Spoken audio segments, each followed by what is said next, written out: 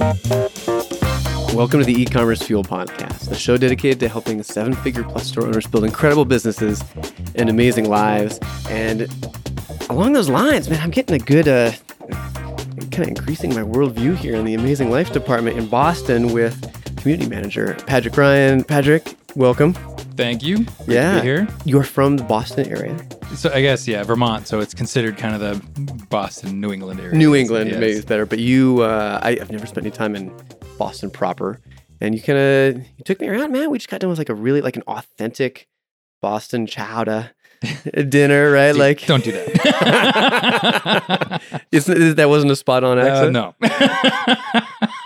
But this is a cool city. It is a cool city. And Andrew had his first real New England clam chowder, some nice broiled seafood. So we gave him the real experience, not the, chain restaurant experience. Yeah. And it's, of course, we're here for Klaviyo BOS, which is Yes. Klaviyo's a big conference for the year. Klaviyo, thank you for having us. They put on a really good show. Man, it was like 700 attendees, almost 1,000 people with the team there. I got to meet with a lot of friends. A lot of people came in. Yeah, they took good care of us, had some great sessions, which we're going to talk about. And of course, in this episode, we're talking about kind of our big takeaways from the conference, things we learned and want to implement and just thinking about. We also had a meetup last night for our members. We did. Thanks very much for the 20 or so community members who showed up. We had a great time and ended up, some of us missed the Klaviyo party altogether because we stayed and chatted all night. So it was great. Great to see all you. Great to meet you. So thank you for coming. Yeah, it was right across there's a couple of stragglers that definitely stuck around. We were like right across the street from it. And so a bunch of people went over there and then came back when it was done. And it was, it was fun though. People were there till like 11? Yeah. 12 o'clock? From a 2-hour meetup to a 7-hour meetup. We went from 5:30 to some people stuck around until 12:30. It's great. So if you came out for that, thank you. Love having you in the community, and that was a lot of fun. So we're going to jump in here with our big takeaways from the conference. Before we do, though, got to say a big thank you to our sponsors. I think it makes sense to probably mention Klaviyo first, given this is their conference. Yeah, thank you. If you're out here, you know all about them. They released a bunch of new features that we'll talk about. We'll just talk about them now. Some of the new ones they released, ability to segment your list and send by deliverability time, like the best times to deliver. All sorts of things. That's Steve Chu. I believe that is Steve Chu. Okay, he can wait for a little bit. So, ability to deliver by gender, male or female, which had some cool increases in clicks. The ability to send time, like optimize send time for local delivery time that maximize your clicks. Anyway, a lot of cool stuff they released, and so we'll talk about throughout the episode a little bit. But if you're not using them, you can check them out. Klaviyo.com/ECF. So thank you, Klaviyo, for having us and also for sponsoring the show. And then secondly, for Liquid Web, who has the best place online to host your WooCommerce store. So if you have a WooCommerce store or WordPress store, but especially WooCommerce, these guys will save you time and especially headache. So they'll handle your upgrades, security. They make running your WooCommerce store faster. The whole environment is architected to make WooCommerce just a pleasant experience, which is not always the case, Patrick, as you know, when you're dealing with open source software. Right. It pays to have a host that knows what they're doing. Yeah. So anyway, you can get started with them and check them out at ecommercefuel.com/liquidweb. So was that Steve Chu at the door? We're recording this in the hotel. It sounded like it, but we're, we'll keep the bolt on the door. Man, we had a podcast with him earlier today, and there's some people you don't think you can push too far, and then you realize maybe you were wrong about that. I felt like that's how we were with Steve. Yeah, I just met the guy yesterday, and I'm ganging up with everybody else. I kind of feel bad now. I love it. I love it. So let's jump in. Takeaways. I'll go ahead and let you, or actually I'll start here since I've got maybe one more. But so the first one, and I'll just touch on this real quickly. The very opening, they had a chart, and I wish I would have followed up on this, but it was a chart that showed kind of a cyclical wave pattern, and it represented for businesses where businesses get their business from. So, and it was either their own directly to customers or from major channels. And I think it spanned decades. And I'm not sure how they measured it, but I thought it was really interesting because it showed a really oscillating pattern between periods of time where businesses depend on very large channels to funnel out their business, and then periods of time where they get it directly themselves.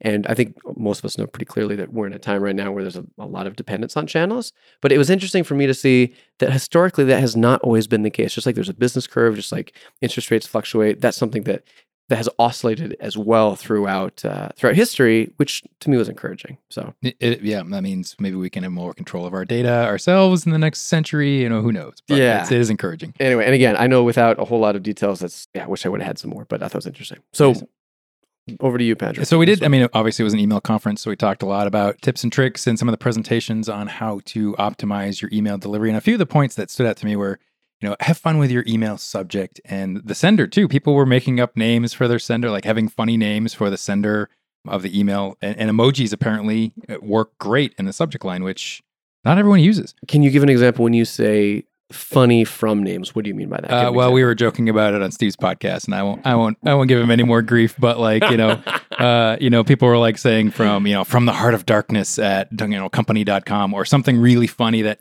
not only was funny, but it drew people's attention in their inbox. Right, and also. And also it would potentially could be changed to match the subject or the tone of the email, right? Correct. Right. And so you could customize that. So yeah, I thought that was something we could certainly implement right away by, changing some funny names for our e-commerce fuel, Friday Fuel or something like that, just to see what kind of effect it has. But that was an interesting point to me. Andrew picked it up earlier about the send time, it necessarily isn't what you think the best send time is. You can really test it with Klaviyo to see what works the best. You send out the test, figure out that your customers like morning email better, so you send it to morning, and it's a local time. So the West Coast folks will get it 3 hours later than the East Coast folks, which I thought was a no-brainer. Yeah, and for us, it's all built into their platform. But even if you're not using Klaviyo, and it's hard to do this on your own, but I'll speak for myself here. We kind of have different, sometimes we'll send different, you send the Friday Fuel a lot, I'll do some other parts of email, but I always just kind of get locked into the habit of sending it this time. And I do a horrible job of even doing any kind of testing on optimization for that, which is rough. And then also on the email side, I'm going to piggyback on this, on one of your points. I think it's one thing I realized was there's a guy I was talking to this weekend. Shout out to Kurt from the Unofficial Shopify podcast. Was chatting with him and he said, "Hey, I'd love to get on your newsletter." I was like, "Oh, great." I said, "Just go to ecommercefuel.com." And he said, "Well, where do I sign up for your newsletter?" And then Steve Chu is calling on the phone. He has a flight to catch. Should we? We probably should, yeah. No, he's good. I think we're okay. All right, apologies about that. Patrick just pulled a fantastic stunt, scaring the snot out of Steve Chu in the hallway, and he's joining us now, although may or may not be allowed on the mic, given he has a vendetta against us, and we're going to control speech. But anyway, I was talking about, so to get back to the point about just UX and deliver and email, there was someone who wanted to join the e-commerce fuel or the newsletter rather, get on the email list, and asked how to do it. I said, I just go to the website, you can do it. They went to the website, there was no pop-up, they couldn't find a way to do it. Went to the blog, the subpage for the blog, still couldn't find it. Had to go into a blog post, scroll all the way to the bottom, click the link to join it. So we're at 3 or 4 clicks at this point, plus scrolling, and it still didn't work. And so I think it's easy to go in, make big changes, do massive redesigns, and then let stuff sit for 3 or 4 years and slowly crumble. And it's a really good reminder for me. I mean, it's embarrassing. At first, but it's a good reminder to go back and check for the stuff that's really important, like an email list, and make sure it's not decaying away right under your nose. Yeah, I think that's the fault of many people is they build a brand new website and they test it great, but a year later that same thing may not be working at all, and you really got to be on top of it all the time. Yeah, and the other thing too, I don't know about you guys, Patrick, but I am on my laptop probably 80% of the time for doing real work. I'll quickly check in on a mobile device, but almost all my work is on a laptop, and so. You look at Google and they've shifted to a mobile first index is how they're crawling the web. And I mean, that website that we have now is definitely not mobile first optimized, and it's, something we need to fix too. So yeah. And their AMP, that kind of structure for a blog especially is really important, and that's something we don't have, obviously. Yeah, can you talk about that a little bit more? What do you mean? Basically, the accelerated mobile pages help pages render faster on mobile, and it requires a little bit of work. I mean, you're hiding a lot of the JavaScript and a lot of the code to get it to render faster, and it doesn't take much work for WordPress, but it's really important because Google uses it as a huge ranking factor now. Yeah. So anyway, some work that we need to do on the on the .com side. Add it to my list, right? Yeah, we just totally overhauled the back end with the private community, and now we got to do the front facing. Yep. All right, so back to you, Patrick. So we were talking, Andrew mentioned a little earlier about the gender-based emails, how A/B testing, send the female audience, female specific imagery, and male audience, male specific imagery could really boost the open rate or the click through rate of by 8 to 10%, which I thought was a huge number. Just I think they said 30%. Oh, was it 30% on that one? Yeah, it was a lot, a huge factor. So just switching out some imagery, maybe a little bit of text, can really have a huge effect. Yeah. So an example, if you're selling, I think one of the examples they used was sheets. If you're selling sheets, just changing, if you know male versus female, or have a rough idea, sending like blue sheets to the male audience versus, I don't know, like yellow sheets maybe to the female audience, just increases that sense. And again, obviously you're stereotyping widely here, but it's 30% increase in clicks is pretty huge. Yeah, and even just the model in the picture, like if you're a male wearing boots or a female wearing boots, can really they identify with the customer, and I think that kind of leads into my next point is really get to know your customer and what they want and what they like. And there's one presentation we saw where they actually singled out a customer every month, and their whole staff got to know the customer, took a picture of the customer, put the customer on their wall, knew their lifetime value and all about them, how they ordered. And I think many people just look at the numbers and not the actual person behind the numbers. Yeah, and they did. I think this was Ministry of Supply. Yes, and for this customer, actually, it was pretty gutsy. Whoever, I can't remember who presented it, but shout out, they put the customer up there, the lifetime value up on the screen, and I think they did something like they found out what that customer liked and went to their gym and hooked up like a special rate for them or a special deal, which is pretty cool, right? And so, just nurturing your raving fans personally one-on-one in a really cool way, but also getting to do, and we talked about this, and then we were thinking like, we should do this for our community members. Like, we know a lot of them already, but maybe once a week for 15, 30 minutes, hop on a call with a new member, an established member, just to get to know them a little bit better and talk to them and make it like a part of our workflow every week. Yeah. It only take us, 1,000 weeks to get to know them. So Derek Banholtz, the longtime ECF member, gave the closing keynote, did a great job, had lots of energy, loved hearing his story. And one thing he said at the end was, we talked about building an off Amazon brand, but also talked about building a brand with a diverse revenue mix, and so he's got a pretty good mix between their own, where their traffic and revenue comes from. And he said it's definitely doable, and you have more independence and you have less channel risk, but he also said it takes a lot longer to do, right?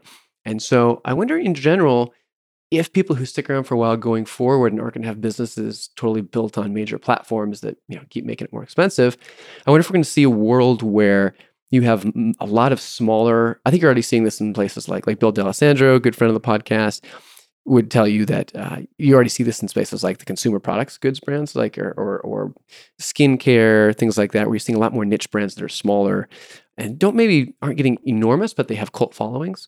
I think you'll probably see that with e-commerce, where you have a lot of smaller independent brands with a lot of personality that maybe don't scale as long if they're going to stick around for 5 or 10 years, and a hollowing out of kind of the middle of e-commerce. And then you have Amazon on the other side.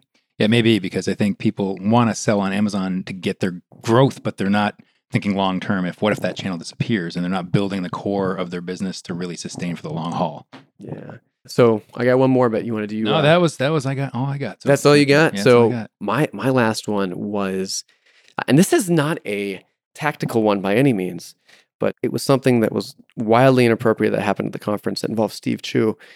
Potentially for the first time ever, Steve was not at fault. I'm not going to rip on you. This is one of the few times.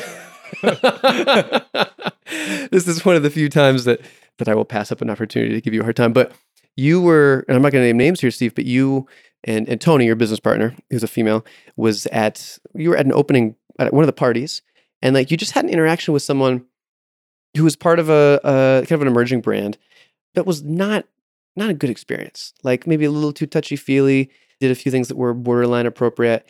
And where are you going with this, Andrew?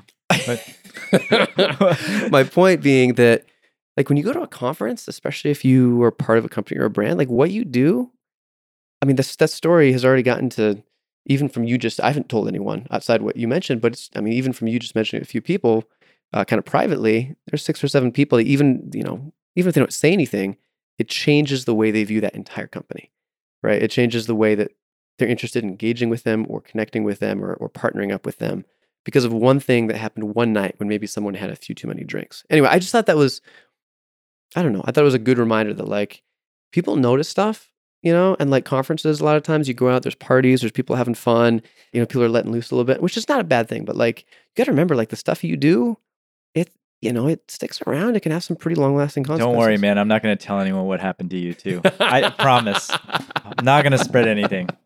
Well, thank you. I appreciate that. But you, in general, are straight as an arrow. I'm not straight as an arrow. Even when you're drinking. Actually, I've never seen you drunk before. I've seen you kind of happy, but you're pretty composed still. You never lose control. Unfortunately, much to my dismay. Well, I mean, what do you think? Do you think, and maybe I kind of obviously didn't share names or anything, and I probably should have. Of course. I mean, for me, it's been tainted just because of that one experience. Yeah. I guess it just depends on the level of relationship I already have with the person. Mm-hmm. Right? That's true. So this person I don't know very well. So I met for like the second time. So right. So you mean like if you knew him really well and he or she, and like for example, if you got wasted and you did something stupid, I might post it on the blog and talk about it on the podcast. But outside of that, probably would just keep it to myself. Right. If you have a lot of data points, this is an anomaly for someone, maybe, right? Versus knowing this is like, because if you only know someone, and the second time you meet them, they do something wild, inappropriate. Like you kind of extrapolate out that that's who they are. Yeah. I mean, if someone like tried to convince a cop to give a ticket to someone giving a podcast on the beach, for example, that might be excusable. I would think that'd be very excusable. I mean, not to mention hilarious, which may have been gone down in our past. Did you talk about that live on the podcast before? I don't know. Okay. Yeah. So the podcaster in question was Mike Jackness. Why don't you tell what happened? You started the story. I think you need to tell it. So Andrew's a prankster. I don't know if all the listeners out there know this about you. Do they? I don't know. You're pretty straightforward on the podcast. I am a very serious person. Very serious on the podcast. So what Andrew do not appreciate people joking around. So here's the thing. Mike was about to record a podcast talking about all the positive things from ECF Live. So very similar to this one. Very similar to this one, yes. And he had all these good things to say. He was in the middle of recording and talking lots of praise about the event. But what Andrew did is he found a cop and he was like, hey, would you mind going over, tapping Mike, that guy right over there, Mike Jackness, on the shoulder and tell him that it's illegal to record podcasts on the beach and then write him up a ticket. No, it's illegal in California without a permit. Without a permit. Because in California, as much as I love many facets of the place, it tends to be a bureaucratic place. Anyway, so I don't know how you convinced a cop, an officer of the law, to agree to this, but the officer went over and then Mike freaked out. And then the first thing that Mike did was he said, Andrew is not responsible for any of this. I take all the blame. So what you're saying is if I would have been a little bit sharper in the moment, I would have had the cop issue the ticket, get the $2,000, and then I could have pocketed it. It would have been the very... Here's the thing. He was sticking up for you when the cop was over there too. Well, you sound like you have such a... You're talking for such a level of moral superiority when you have pranked Mike and other people probably more than I have. Okay, Andrew, I'm a good Chinese boy here. I don't know what you're talking about. I got straight A's. Really? Really? Straight as an arrow. Never did anything bad. For community members listening, I will provide links in the show notes to the Men of Color It, which is a very, I don't know if tasteful definitely is not the right word, Photoshop job that Steve did of Mike on some wildly inappropriate poses. For proof that you are by no means a pranking angel. I don't know how that happened. I don't know. Yeah. I just found that stuff online. I mean, it just goes to show that what goes on the internet stays on the internet. You know what I mean? Unless it's in a private community. I mean, those are just some old pictures that I dug up. I wasn't looking, We actually will put links to that because it's pretty hilarious. If you know Mike and you haven't seen this, it's. I mean, there's a landing page and a sign up form. Do you have the URL? What's the URL for it? Do you know? Well, there was going to be an autoresponder sequence. Oh my goodness. Anyway, we should probably wrap this up. The last 10 minutes, you got a lot of takeaways on mostly pranking people and inappropriate ways to behave. How did we go from talking about bad things to do at conferences to I'm pretty much Steve, you and I just lumped each other into that group of like. Well, Steve walked in the door and there we go. It started. It was very professional and very to the point until someone walked in. So, but anyway, thanks for listening. I had a lot of fun here. Klaviyo, again, thank you for putting on a good event. We had a great time being out here, and thanks to everyone who came out to our meetup last night. So, Patrick, any last words? It's great seeing everybody and great conference. Thank you, Klaviyo, and we'll talk to you next time. Fantastic. And if you are not part of our community for seven-figure store owners, seven-figure plus store owners, would love to have you. So you can learn more and see how bad our email nurture series opt-ins are. If you want to see that, ecommercefuel.com. Learn more about the community. and how to dive in and engage with other in the trenches store owners on our forums, at our events, and in our review directory, where you can get proprietary intelligence on what other store owners think about some of the software you may be considering. So thanks so much for listening, and we will see you again next week.